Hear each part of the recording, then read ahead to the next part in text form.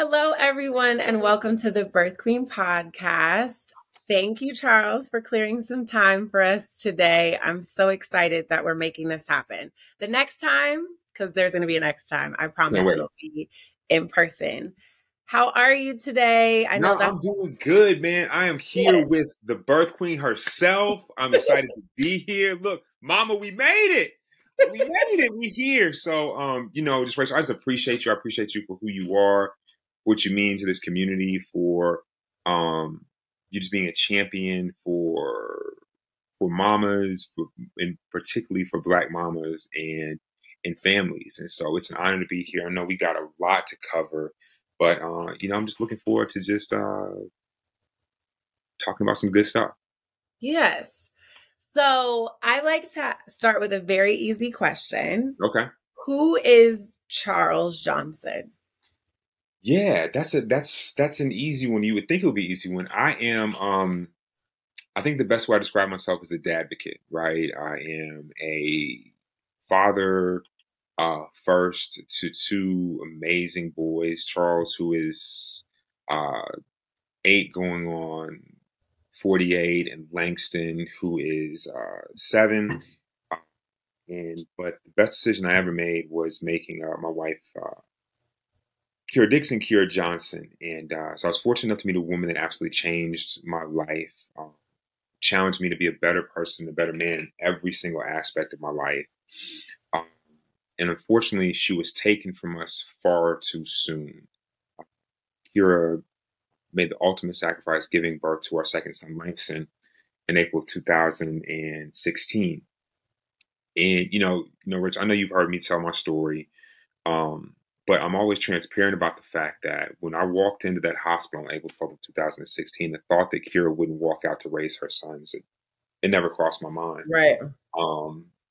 And so to be here 6 years later, so immersed in the fight for birthing justice and the fight for health equity, and the fight to not only just improve maternal health outcomes, but to completely eradicate the maternal mortality crisis, period. This has been a very, very, very interesting journey. It's one I never saw for myself. Mm-hmm. But I'm extremely proud of what not I, but we have accomplished together, but we still have a lot of work to do. So who I am is I am a dadvocate. I am a warrior for women's health, health equity. Anywhere there is injustice or people treated unfairly, I feel that if I have the ability or I can lend my voice in improving the situation, I'll be there. What was your life's work before all of this? I don't know the answer to that. So I've been a serial entrepreneur my entire life. Okay. I'm putting out fires. So, I developed a couple of businesses, and so we had a business. Kira and I built a business together. We had a business that was in hospitality, where we consulted for hotels, restaurants, did training. We also did sourcing and procurement. So that was it. People always ask me, like, were you a pastor or a lawyer in the past? Like, no. Never had any desire to be a public figure whatsoever, which is the interesting irony of the twist that is taken. Mm-hmm. Yeah. So there's so much, but because you're here and we don't often talk about partners and the complexities of being a Black partner, sure. Can you talk about, you tell your story so much. And so I'm very sensitive about like you continuing to tell your story, but I do want you to share as a Black man, what you were battling real time to support her, but not, you're going to tell that complexity because I know don't understand that or think about that. Yeah, let's get into it. And thank you for asking that question, because it's so important. And so when we take a look at what racism in medicine really looks like, and how Yes. it truly manifests itself and how bias, and if you want to call it, if you want to keep it cute and you want to call it implicit bias, you can, but we know what it is. It's racism, right? And we talk about how these things really manifest themselves in real time. It's not always um, dropping the N word. It's not always slide remarks. It's not always insults. Oftentimes it is delays in dismissal and the inability to validate pain and concerns that lead to detrimental and oftentimes, far too oftentimes, fatal consequences. But on top of that, we have to really take a look at the lived experiences of Black people, right? And what that means to show up and how we have to be conscious of self-regulation in ways that our majority or our Caucasian, counterparts don't. So what that meant in our situation is um, I'm very direct. I consider myself assertive. I consider myself an effective communicator. But, and I'll share this, and I haven't really shared this often publicly, Rachel, but, for those of y'all who aren't as familiar with my story, so Kira was allowed to, after what was supposed to be a routine cesarean, she was allowed to bleed and suffer needlessly for more than 10 hours while myself and my family begged and pleaded for them to just do something. And so just to level set this. So At the most yeah, premier Los Angeles yeah, hospital, and by this the is way. at Cedar Sinai, and it's like, I know I kind of jumped on. So this is at Cedar Sinai Hospital. This is a woman who went in not only in good health, but in exceptional health, right? And so now here we are. It's clear that my wife, sorry. All right, so um, we're here at Cedar Sinai. Kira's condition is deteriorating.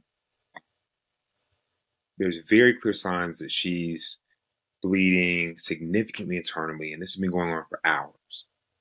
And so, hour after hour, I'm continuing to ask, look, well, what's happening? They said they were going to do a CT scan. CT scan never came. They said they might take her back from surgery. Nobody ever did anything.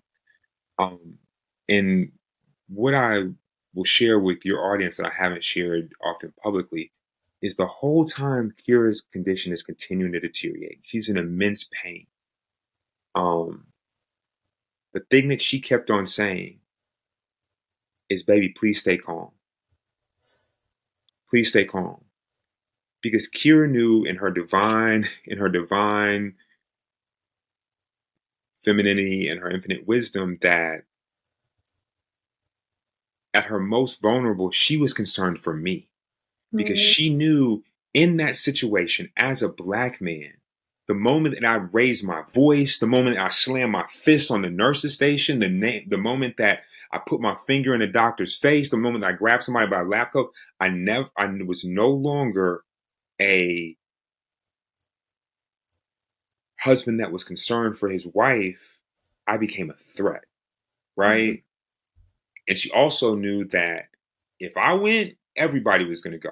Like her brother, her mom, everybody, because they were looking at me as the patriarch. And so that's that thing that I struggle with. I struggle with every single day. There's not a day that goes by. It's been 7 years. There's not a day that goes by, Rach, but I don't think to myself, what could I have done differently? Right? Like, how could I have approached this? What should I have done? Like, should I have turned up? Should I have turned over? So what should I have done that could have made a difference? But you're in this box. You're in this trap because the moment, if you don't do enough, you feel like you failed and you're inadequate. If you do too much, then you are seen as a threat and then you get arrested or removed. And so the only scenario, Rachel, that I can conceive of that would be worse than what happened that day is had I lost my temper, lost control, and been removed from the situation, and then Kira passed, and I wasn't there, Yeah. right? Um, but like I still hear her voice in my head telling me, "Baby, please stay calm," because she knows how much I love her. She knows that there's nothing I wouldn't do to protect her, right? And so in my mind, I'm suppressing my natural instinct, which is like, yo, and that's another thing too that I want us to talk about too, because we move towards solutions, right? Oftentimes, us as a people, the only thing that we're armed with is, I'm going to turn this place out. That's the only thing we know because we haven't been given the tools or the resources or the latitude or to do anything else. Mm-hmm. Um, and so it hurts. It hurts to think about that, like, you know, I didn't have, because I was a black man, I didn't have the latitude that a white father would have. Because what are they going to do? They're gonna go and they're gonna get irate and they're gonna turn up and but they're looked upon as concerned, right? It's the same thing we see with black women when they show emotion, when they show anything, they become an angry black woman, right? And they get saddled with all the stereotypes and BS that comes along with that. I'll also share this when we talk about this, and I'm grateful for him and being this transparent and also his self awareness. So, um, I've developed a relationship with Alexis, who is Serena's husband. I know a lot. I'm sure a lot of your listeners and viewers are very well aware of Serena, what she went through. Um, Alexis and I were invited to do a conversation together for the White House last year before last. Mm-hmm. And what he said just stuck with me. What he said is, he said, "Look, man," he said, there's been no other time in my life where I was so aware of my privilege than when my wife was fighting for her life." He said, "My wife is a superhero. She's Serena Williams, but they still would not listen to her. She knows her body and they would not listen to her. The only reason that she got the CAT scan because I, as a white billionaire, cis male, went out in the hall and demanded it. And I told them that if they did not give her what she was asking for right now, that I would spend every dollar I had burning this place to the ground." Mm-hmm. Can we say that again? It took her white husband to save her life. A white Like, billionaire husband billionaire husband. threatening to use every resource at his disposal, destroying the hospital to save her life. And he said, unapologetic, he said that's the only difference between me and Charles. So that's the only difference. Because he knew he could. But was also, I'm sure, flabbergasted at the fact that he had to do. And that's what he said. He said his mind was blown. He was like, "Yo," he said that I became so aware. He said, honestly, he said, "I'm a white billionaire. I'm used to getting what I want." He said, "But there was no other time in my life where I've become that aware of my privilege until that very moment." Yeah.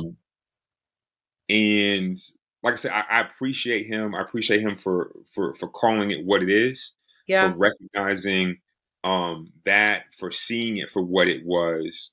Because oftentimes our pain, our things get marginalized and whitewashed, right? As there is an excuse, there is this, there are all these other reasons for why these things are happening to us in the eyes of other communities than Yeah. what they are. And so it's tough, man. And the thing about it is, right, so you and I know that my story, my experience is not unique. I deal with, and I know you deal with, and you hear and you see these families. And the reality of the situation is this, is that the names, the faces, the locations change, but the story's the same. Mm-hmm. Fundamentally, right? The conditions, the age, but at the end of the day, it's the same thing. We expressed our concerns. Our concerns were dismissed. Yep. We were marginalized. And by the time they finally did something, it was far too late. Rinse and repeat. It's the same thing over and over. And I feel like that's such a huge thing because now, again, you have Tori and everyone keeps asking, well, why? Well, how? Like, we're telling you racism. We're telling you dismissal of pain. We are telling you. Like, I think this issue is one of those, unlike hunger and homelessness, where many of us, including Black people, I say all the time, it's a hard one to digest. That you're really to acknowledge that you are okay dismissing me only because of the color of my skin at the most beautiful and vulnerable time of my life. Right. It's very hard to digest and to comprehend. But that's what it is. So until we acknowledge it, then we can't change it. And I had someone yesterday tell me, well, when when you go to speak about this, why don't you just highlight the solutions? Because people are just kind of ignoring and tired of hearing about the deaths. And I was like, um, well, I actually was fully traumatized hearing about Tori's death.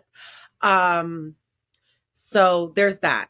We might need to just put a pin in that and move forward. But it's this thing, I think, I equate it to like school shootings, where just because a lot of them are happening shouldn't mean they're normalized or we're Absolutely. desensitized. So the Absolutely. fear of this is that we're getting desensitized. That's real. You said something right there, Rachel. That's real. That's real. Right. And I think that, and even for me, right, like, and like I said, this is, you're like family. And I think that,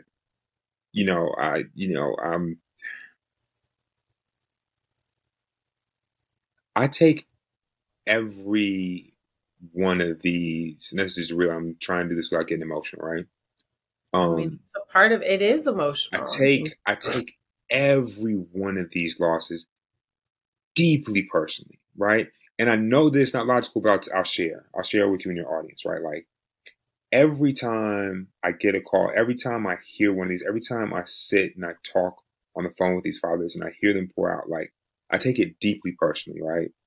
Because every single day I'm with my foot on the neck of somebody or something trying to make this stuff stop, right? And my first instinct is, God damn it, like, what more could I have done to make people hear her, to see her, to understand? Like, where did I fall short?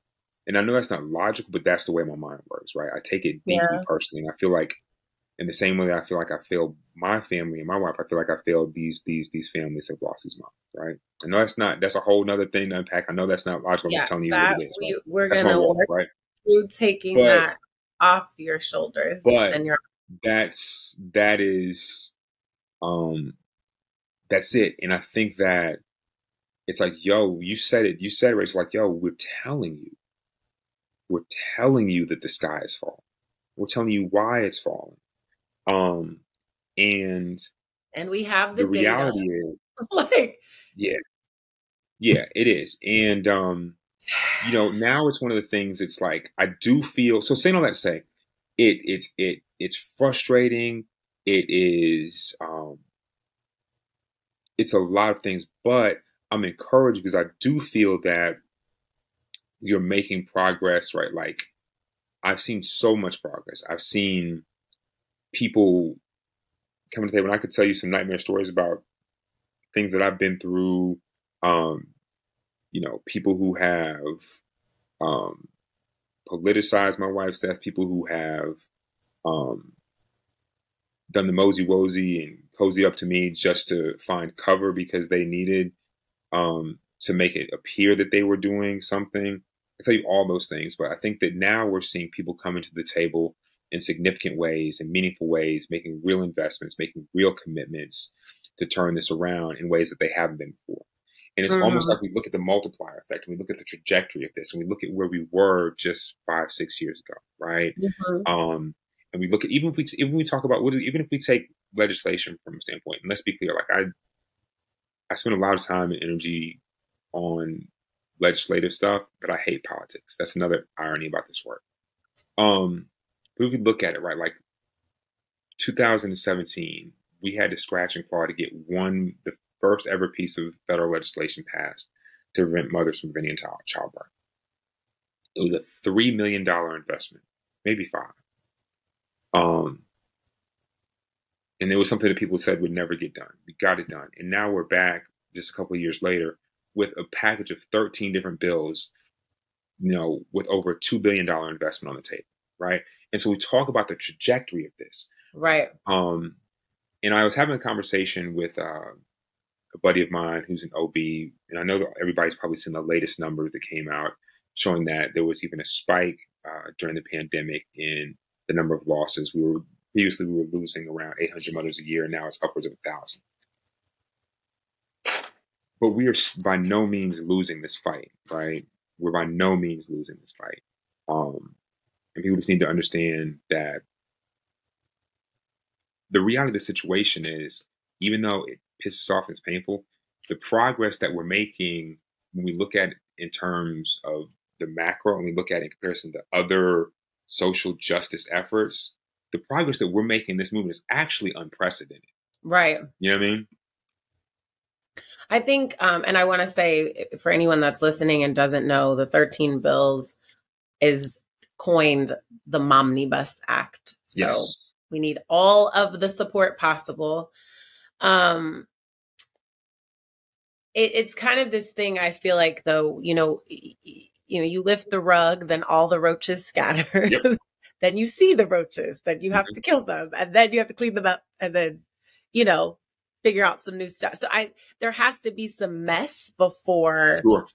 we implement change. And that's my big thing with this is we don't like to identify that slavery had a big hand in Sure. where we are today with maternal health, period, but Black maternal health and obstetrics. The history of obstetrics is rooted in capitalism, not the support and care of women.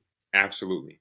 And so until we're willing to say, oh, okay, now what do we do with this information? It's not saying all OBs are wrong, but if you don't know that you were reared in a broken system, Sure. then you're part of that problem. Sure. And I think all of us need to stop taking things so personally, right?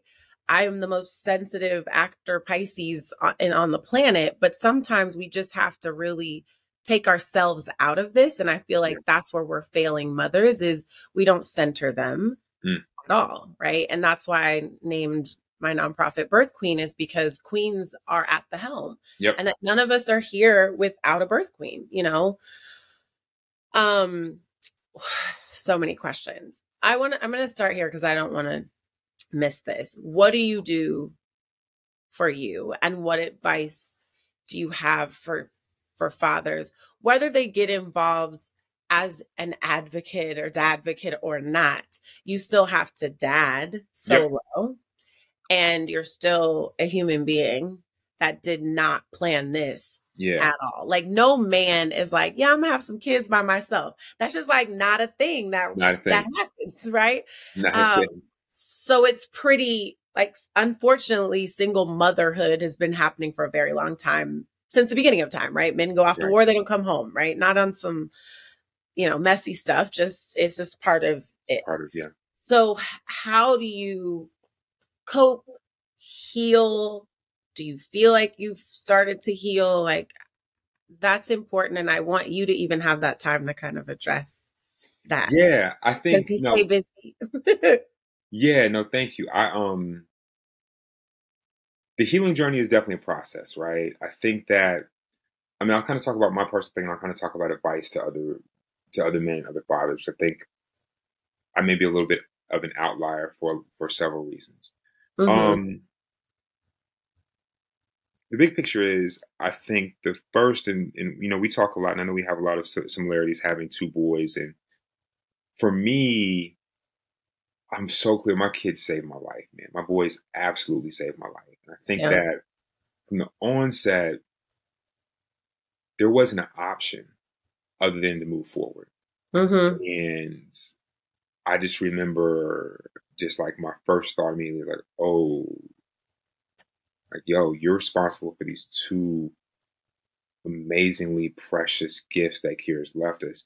What are you going to do to make sure that their life is not just great, that it's exceptional and that they are exceptional and extraordinary and that they live up to everything that Kira and I hope that they would ever be, right? So that has been my focus from literally minute one. Okay. Um, um, and so for me, it was immediately like just getting into it. Like it was me, like, oh snap! Like, how am I going to keep them moving forward? How am I going to nurture them? How am I going to make sure they are good? And like even from very early on, like they became very much my coping mechanism. Like I not even going overboard. Even so to this day, even 7 years later, I overcompensate. And so, like, for me, I wouldn't let anybody help. I wouldn't let anybody do feedings. I wouldn't let anybody change any diapers. I was burning myself out. I was Mm. changing. And so for those of y'all who don't know, my boys are 18 months apart. So I literally had two under two. These two, like, sleeping in the bed, was changing every diaper, doing every feeding. And so my family had to have an intervention, like, yo, bro, like, this isn't sustainable. Um, and I remember they're like, you just need to go someplace. You need to go someplace. You need to go away. And you need to take some time for yourself. And I was like, no. They're like, yeah, you need to go. And I was like, all right. So they had this, and they're like, all right, well, where am I going to go? What am I going to do? And I never forget. I flew down to Miami, and I sat down on the beach by myself for 3 days. It was the worst thing ever. It was the worst. Because solitude is the enemy, right? And I didn't have that, and I was literally now it's like it's hitting that face with Mm-hmm. the reality of this because I wasn't keeping myself Stopping. Right. right. And so I found, so much joy in just being a dad, man. And I've found ways to do a better job of the balance and to um, make sure that I'm not completely burning myself out. But as far as seeking healing, a large part of that for me has been this work, right? Mm-hmm. A large part of that has been this work, Rachel. And so for me, there's so many things about my life and what happened that I can't change. Um, but what I can do and what I can see tangible results in are this work and my kids, right? And so that's why I pour myself into. I think that for a while I was not consistent about my therapy, about my self care. I was very much machismo. I was pushing through it like a lawnmower, like I was doing what guys do. Um, I've done a much better job of that, being very consistent. Because I understand that not only do I have my trauma, but I literally every single day I'm taking on the traumas of everybody else as I Right. try to help them on this journey. As I hear these stories and, um, you know, supporting people and fighting for this is tough. Um, and so there's a lot of that. I love. I'm a huge kid, man. I'm a huge kid. I love coaching the teams. I love traveling with my boys. Um, and so that's it. And people, I'm gonna be real with you too, right? Like I'm gonna keep it all the way real. The reality is the real ashy, crusty, funky reality of my existence is that people oftentimes talk about self-care and these things that should be prioritized. But the reality of the situation is when you are trying to achieve things that have never been done, and when you are trying to slay dragons, and when you are trying to do the impossible, self-care just isn't at the top of the list. And there may come a time, right? But right now it's it's applying pressure. That's the priority. Um, and I am clear and I understand that that is the reality of my existence. And so I don't really, it just is what it is. Yeah. And I understand that I'm accountable um, to something that's much bigger than myself, and certain things just are going to be sacrificed. Fair enough. And I can challenge you to maybe make some time. Yeah, and I appreciate it. And like I said, hopefully there will be a time, and I will make some time. I'm gonna do some time. You'll be proud of me. I'm gonna take some time this summer. I'm gonna do some things, and yeah. But I mean, I am getting better. I am getting better. And I'm asking this question actually for my girlfriend and for others who are dealing with grief. But my girlfriend just lost her mom after like a really long, just slow Mm. suffering and all of that. And I've been trying to advise her through it, but Yeah, it doesn't go away, doesn't. right? I think she has guilt about being sad or mad or whatever the emotion Yeah. kind of that comes up. So I try to encourage her to embrace whatever that feeling is. So can you talk a little bit about, like, I guess I'm sure it comes in waves and each day Yeah. is a little different. Sure. So for me, grief, and I think one of the things I've learned is like grief is, I don't know, I can't hear you 20 seconds behind what I'm hearing you Okay. say. Anyways, I'm just going to look straight ahead. So anyways, the thing about grief is this, right? Is that grief is not linear. It's it's not a straight line. And that's one of the things that if you're not familiar with being in that space is that you can become frustrated with yourself because you feel yourself making which you feel like are strides and moving forward, and you feel like certain feelings are not as present, and then all of a sudden you get boom, you get hit with a left hook out of nowhere. So one, Yeah. grief is not linear; it's not a straight line, and there's going to be some good days, and you'll make what you think are steps forward, and that the pain you made a point that was profound. The pain does not go away; it evolves, right? Okay. And your ability to live with it evolves, Mhm. right? And so I kind of have this motto, and it's stronger every day, and that's my thought is to be stronger every day, and I think that having a North Star, and to the extent that people are able to um, find ways to honor the person they've lost in their existence, I think that's helpful, right? And to allow that to be integrated into part of your purpose. And so for us, um, our thing is we just wake up and do our best to make mommy proud, right? And we embrace that. We embrace the wins, and um, we celebrate that. I think that as far as like advice, one of the big things is um, I tell anybody, when you're dealing with grief, solitude is the enemy, right? Solitude is the enemy. And to find community when and how you can, and finding community looks different for everybody. And Right. and be okay with finding your own way to move forward, and don't feel Mhm. pigeonholed into what people are telling you your grief should look like. Uh-huh. You're like, you need to go to therapy, you need to go to therapy, you need to go to a group session. That might not be your thing, right? And also the other thing that depending on what you're facing, right? One of the things that I find with these men that I reach out to who've lost their partners and their wives is that one of the hard things for them is that even the people, even if they have strong villages, strong communities, strong families that are there to support them, the people who are closest to them and love them the most simply just can't understand in Yeah. ways that other people that are walking the same walk can. And so that's Yeah. why this community is so helpful and important, right? And so same thing. I was dealing with these. I was connecting with these brothers who have this podcast called Guys in Grief, and they talked about finding community and being able to be how strangers have are able to support each other in ways that that immediate family, as much as you want to, like, you want to be there for this person, but this person, this aunt, this uncle, this brother, this sister does not know what it's like to rock a child to sleep at 4 a.m. that is just simply crying uncontrollably because his mommy won't come home. They don't know. They haven't been there. They Mhm. don't know what it's like when your kid comes to school and other kids are asking him questions about why his mom never comes to pick him up. They can't relate to that, right? They Yeah. don't know. They don't know what that's like.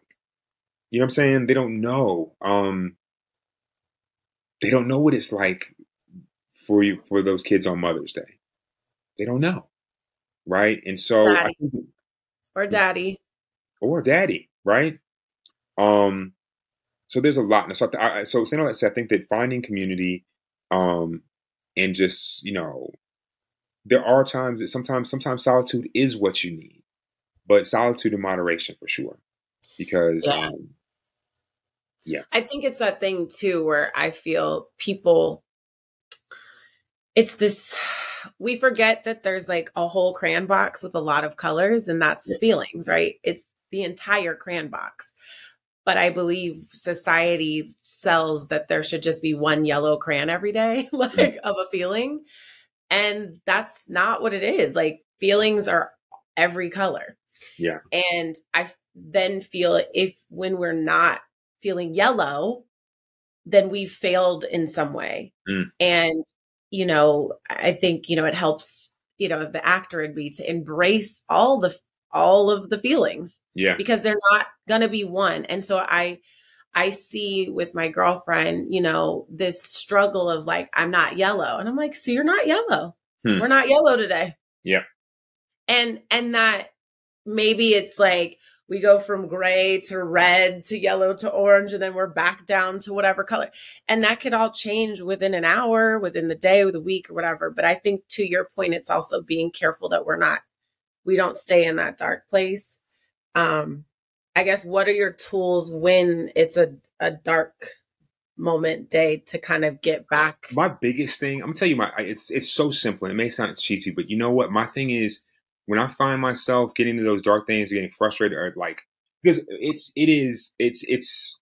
in my for me, it's a jumbled box of crayons and crayon pieces, right? It is the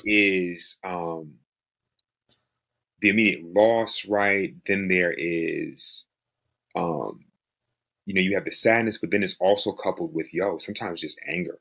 Like, Yeah. as a man, like, it's rage, right? Hmm. But I think for me, it is the simplest thing for me is I really try and just center myself in gratitude. And that's it. I know it sounds simple, like, I just take a moment, and Yeah. it's like, you know what? Like, in the midst of all that we have gone through, like, there's still so much that I have to be thankful for, right? And just really just centering myself in gratitude and all things I can be grateful for.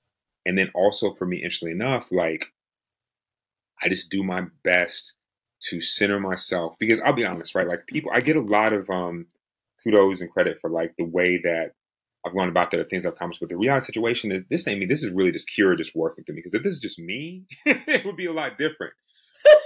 It'd be a little bit different, right? And you know what I'm saying? Like, it'd be a little bit more Nino Brown than Malcolm. I mean, than Martin. And She's like, be calm, baby, be calm. yeah. And so and honestly, I really just try and center myself in like Kira's lighter energy, and like, because also sometimes, like, when you're faced with decisions, when you're put in situations where you know that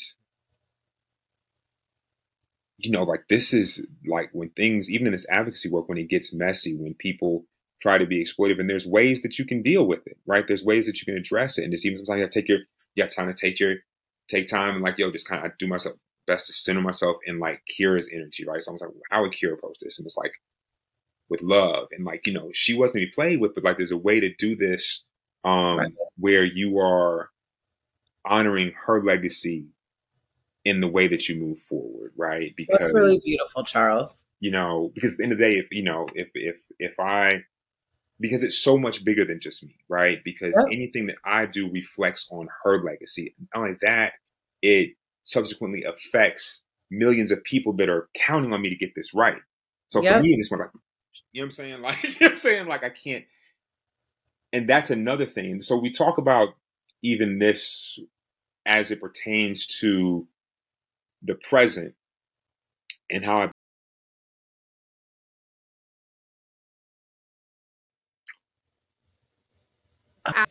yeah, and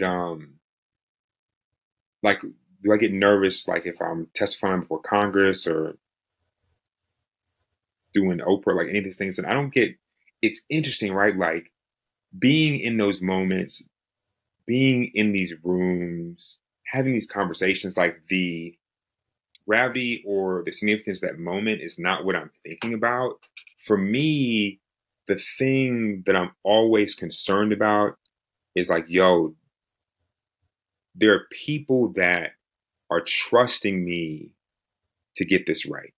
Yeah. Right. And so that's the pressure, right? There is a mother out there that is 6 months pregnant, right? There are millions of moms out there every day seeking treatment, seeking help, seeking support, seeking safe spaces, that are counting on me.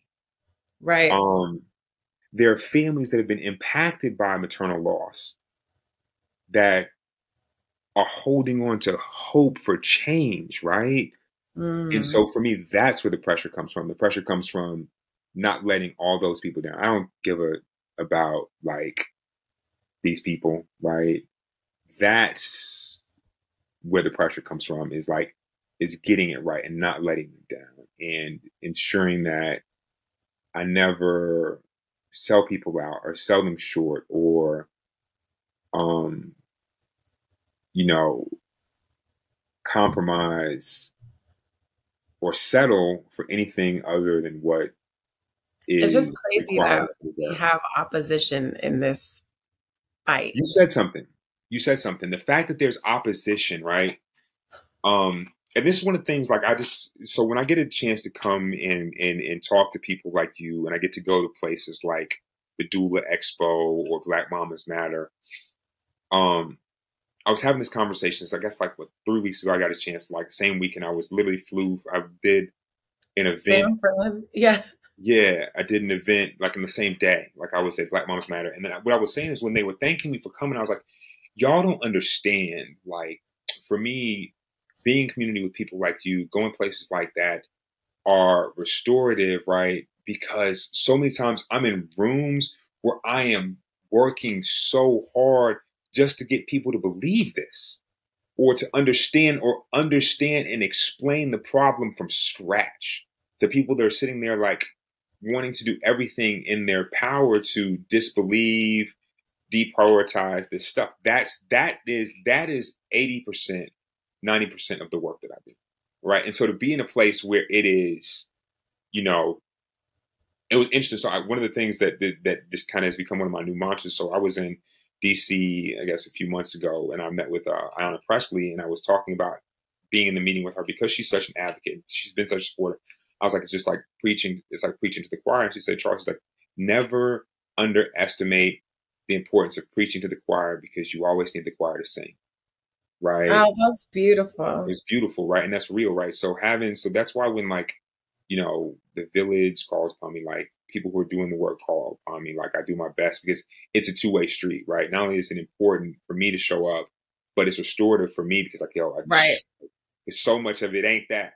It ain't. It's like, well, tell us why. What we don't. This can't be. Oh, the sky is falling. The sky's falling. Right. And Yeah. this is why it's falling. Not only is it falling, one, so it's not only it's twofold. Not only is it falling, they don't want to believe that it's falling in the first place, but then they definitely don't want to believe why we are telling. That's what you said. We're telling you why it is. It's hard. I think the other component of that, to anyone who listens that is in this work or wants to get involved and help, is do not assume that people know and understand the issue, that there is an issue, the whys and the wherefores. So I believe what the first time I went to lobby and I text you, that I actually enjoyed, by the way, which was very surprising to me. Yeah. Is that I went in assuming people knew nothing. That's what you have to do. Then I didn't get emotional because I was there to explain it and stay in the facts and the figures and the clear solution. And when I did that, it was, to me, enjoyable, for lack of a better word, was an enjoyable, pleasurable experience for both parties. Good. Because they were able to receive the information without feeling judged or criticized. And I feel like we were able to get somewhere. At least, in the very least, I penetrated their brain and maybe their heart. I believe when you go in assuming and kind of attack, that doesn't work. And I was in Cassidy's office and Letlow's office. I mean, the fact that I got put into Cassidy's office made me, I looked up at God and I was like, haha, you got jokes. Love it. Because his quote last year when he was like, if you don't count Black women, our maternal health outcomes are wonderful in Louisiana. And I was like, oh, just don't count Black people. Bruh. And so you have to laugh. I mean, you're getting to know me, but I choose joy and I rather just laugh, even if something is, because this stuff is outrageous. So because we naturally segued into government and that I know is your work. So yeah, what do you need? How can we help? Yeah. So let's talk about legislation a little bit. So let me give the disclaimer, right? Legislation is important. But it is just one aspect of what needs to take place for us to fix this. And so we talk about legislation from a victory standpoint. We passed a sweeping set of bills in California, the California Momnibus. We passed legislation in a lot of states, including Georgia, my home state, expanding postpartum Medicare from 6 months, from 6 weeks to a year postpartum for every mom in the state of Georgia. New Jersey, a lot of states are doing wonderful work on a state level. Texas, interestingly enough, is even getting it together. But on a federal level, the first big win we said, which I mentioned before, and I was fortunate enough to have the opportunity to testify before Congress in support of the Preventing Maternal Deaths Act. And that was the first ever piece of federal legislation to prevent moms from dying in childbirth. Currently, we are sitting on the precipice of a monumental, unprecedented set of legislation called the Momnibus, as you mentioned earlier. And the Momnibus is a comprehensive package of 13 pieces of legislation, all addressing the not maternal health crisis, but the Black maternal health crisis. PSA. Which is really important. Can we talk about that before you go? Yes. It is not a BIPOC problem. It is not an economic problem. I've preached this to the choir, but can you preach it to the choir and the people in the back? So this is the Black maternal health crisis, right? And what I have been told when I've gone to Capitol Hill is if we were willing to remove the word Black from the legislation, this would have been passed a long time ago. And people looked me in the face and told me that. But let me be clear. We're not willing to compromise, but here's the deal. Let me just be clear about this. While we are focused and we're unapologetic about it, as people may say, here's the gag. Every single provision in this legislation will help every mother in this country. Because when we fix this for Black women, we fix it for all women. It just so happens that Black women are getting the extremely, extremely short end of the stick. And so we're excited. We're encouraged. But so to answer your question, what we need people to sign petitions, to call, to bug, harass their elected officials, to have conversations with people who are in their community about this legislation, about this being a problem.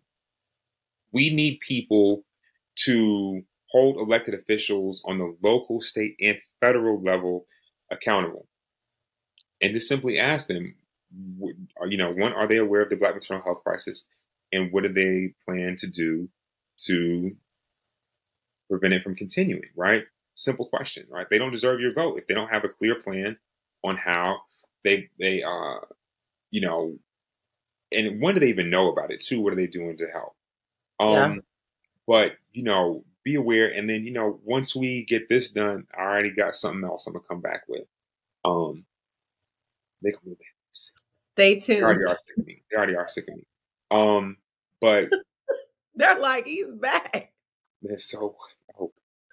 But I think so. Okay, I'm going to ask you about the Republicans though. Like because I was in 2 Republican offices, those were actually the offices I had the most fun in. And it's been really interesting when I share that with white people, the look on their faces, they're like, you had fun. So let's get into. I'm really glad you brought. How do we make this not like it is not a bipartisan issue? No, it's not partisan. It's just people. It is. So here's the deal. And this is let's take it back. Let's take it back to the Preventing Maternal Deaths Act, right? And even with the Momnibus, we have bipartisan support on it, right? We have Republican members of the Black Maternal Health Caucus, whether or not people are aware. But the way we were able to get the Preventing Maternal Deaths Act passed is sometimes the thing about politicians is you have to kind of like plant the seed of an idea and help them think that they came up with it. So what I would do is this, is I would position it as this is not a women's, because what they were trying to do is they were trying to pigeonhole this as a women's health issue, right? It ain't a women's health issue. It's not. It's a human rights issue. It's a Yeah. human rights issue. It should be a fundamental human right for women to give birth to a healthy child and then live to raise that child. That is a Right. human rights issue, right? Right. And if I were to tell you that we lost 1,000 Americans in a terrorist attack, right?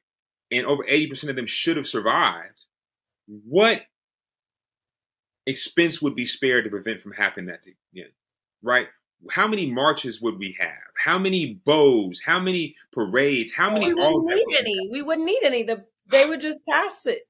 They would just do it. Listen, executive orders coming down from Yeah. high because Right. and everybody would stand in front of it and they would campaign on what they had done to fix it, right?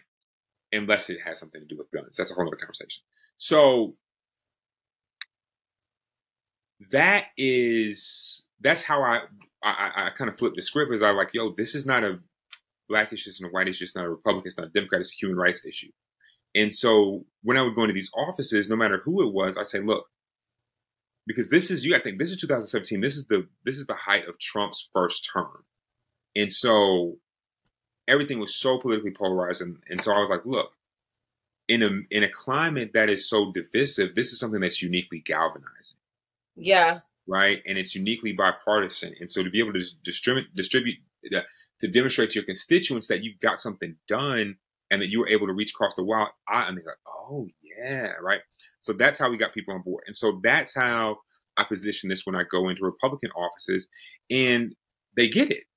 It is just a very messy political climate, and oftentimes the point scoring and breaking rank is difficult. The other thing is it is a tremendous challenge to get 13 bills moved at once, Okay. right, simultaneously, right. Yeah. So which is why the first bill that got passed out of the package was the Protecting Moms That Serve Act, because it was serving the military, right? And so Right. who's not going to get on board with that, right? So I think that we're going to get this done. I think that it's going to take um it's going to pass the House, but once we get to the Senate, we're going to need we need realistically 4 senators, Republican senators to get. And I've kind of got a strategy and thoughts on how we're going to get that done. But Well, maybe I'll just during, need to go visit Cassidy again. yeah, I'll pull up with you. And I'll remind him that I called for his resignation. Um, you know what I'm saying? And he still owes me a meeting anyways. You know, like I said, they're sick I of me. mean, I think we make a dynamic duo. I'll be like, "Hi Let's do it. guys, we're back." Let's do it. I I'm with mean, it. I'm not playing. I'm here for it. Hmm. Like, I mean, let's go. I, I've had some interesting meetings, um, including a meeting with Manchin. Um, I mean, I don't even share. I mean, like these things. Like I said, sometimes different approaches are required, and sometimes you come with your paintbrush, sometimes you come with your jackhammer, and I remember when we were getting this bill done, there was a one particular head of the committee that was being an obstructionist, and he was dodging me. He wouldn't meet with me. Interestingly enough, he was a Democrat. But what happened was, I'll tell you how dirty this game is. So the whole time we were fighting to get this bill done, all the Democrats are pointing at the Republicans. Republicans are the problem. Republicans are the problem. Republicans are the problem. So then the midterm came. The Democrats took back control of the House, right? And so I'm like, heck yeah, like the Republicans are the problem, right? We're gonna get this done. It's gonna be like top of order, right? So then this particular congressman, I kept on hearing, yeah, we want to get it done, but he wants. So what the deal was is he was being an obstructionist because he wanted to wait till he was the incoming chair. He was going to be the incoming chair of the committee, and so he wanted to pass this out of the committee when he was in there so that it could look good, right? And he could score the points. And what that would have meant is we would have had to wait a whole another year, start from scratch, and the whole no. So I finally get this meeting with him. And like you say, this is God would have it. this particular day, I had a full day of meetings, and he was my last meeting of the day. And I already had a reporter from Now This, that blog, this political blog, like the biggest political Yeah, blog. yeah, yeah. And so they were following me around Capitol Hill that day. I land in DC and I see this email from this reporter from the Washington Post. He's like, Charles, blah, blah, blah, yada, yada. I'm interested in your story. I love it. I'm like, yo, I'm in DC. I'm headed to the Hill now. You want to pull up? He's like, yeah, I'll meet you there. So now I'm going around Capitol Hill all day with these two, the reporter from Now This and the reporter from Washington Post, right? End of the day, it's my last meeting of the day. I get there, pour my heart out. And he looks me in the eye and he's like, look, Charles, I'm so sorry for your loss. But I just really think that I've got some great ideas about this. I think that we should wait until the next yada, yada, yada. I said, look. I looked at him, I stood up, and I went to the door in his office and I closed it. I said, look, let me tell you something. Outside of your office right now, there's a reporter from the Washington Post and there's a reporter from Washington, from Now This. One or two things is about to happen. When I walk out of this office, I'm going to walk out there and say, look, this has been an amazing day, and we're so proud to have the congressman's support on this bill. We're looking forward to making our country a better, safer place for mothers and babies. Or I'm going to tell them we've tried extremely hard to get this done, and we're so close to a victory. But unfortunately, the congressman feels that mothers and babies need to wait to get the support they deserve. What's it going to be? We had a vote on the floor the next week. That's what I mean by sometimes you got to bring out the pool, and sometimes you got to come in there and you got to be unafraid. Like I don't have shit to lose. I have no aspirations for political office. I'm not beholden to any big donors, no big. I don't have shit to lose, right? Mm-hmm. People tell me no, like I don't have shit to lose, and I approach every single meeting and approach like this. But there are people out there that are losing everything because you're playing,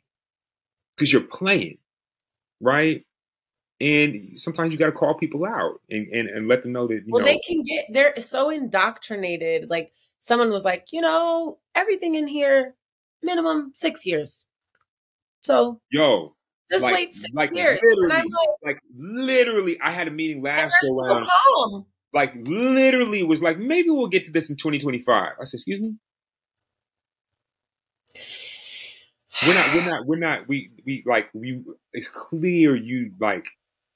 clear you haven't heard my mixtape. Like, who are you talking to? This ain't that. And what's so ironic about that is they're supposed to be serving us. But that's why that's a whole other conversation. Why they got to be reminded. Yeah. I think that's why it's good to have regular people come in there, not their people doing it the way, like when I was coached by Kroll, this is how we lobby. And I'm like, nah, this I'm gonna do me. and that's all you can do. Yeah. And I think anybody respects authenticity and honesty. Like they just do. They might not disagree with you, but they're like, yo, at least this person is being real with me. At least they being real. Yeah. So last question, because I know we can talk forever and you're so bored. Is what do you gave me, I think, a sneak, but maybe it's something else. I ask everyone, what are you giving birth to next? Oh, I think what I'm giving birth to next is an institution. And so I'm so proud of what we've accomplished with For Cure for Moms as a movement. But one of the things I think about our community is we are void of institutions built for us by us. And so my hope is to build this organization into an institution that will serve families and mothers far greater than what one, crazy man can do. And, prayerfully far after I'm gone. I think that next, I'll go ahead and put it out there. Sometimes you got to put things out there. So when we talk about legislation and policy reform, once we get the Momnibus done, I think that the next place we're going to go is payment reform. And so what do I mean by payment reform? When we talk about these issues of implicit bias, racism, the thing about implicit bias and racism is it's implicit bias. I mean, racism is learned behavior through generation. And so somebody coming in and doing implicit bias training in the PowerPoint ain't going to fix it. It's just not. It's going to help and it's good. But so how do we fix this? Just like everything else in America, we make it about green. So,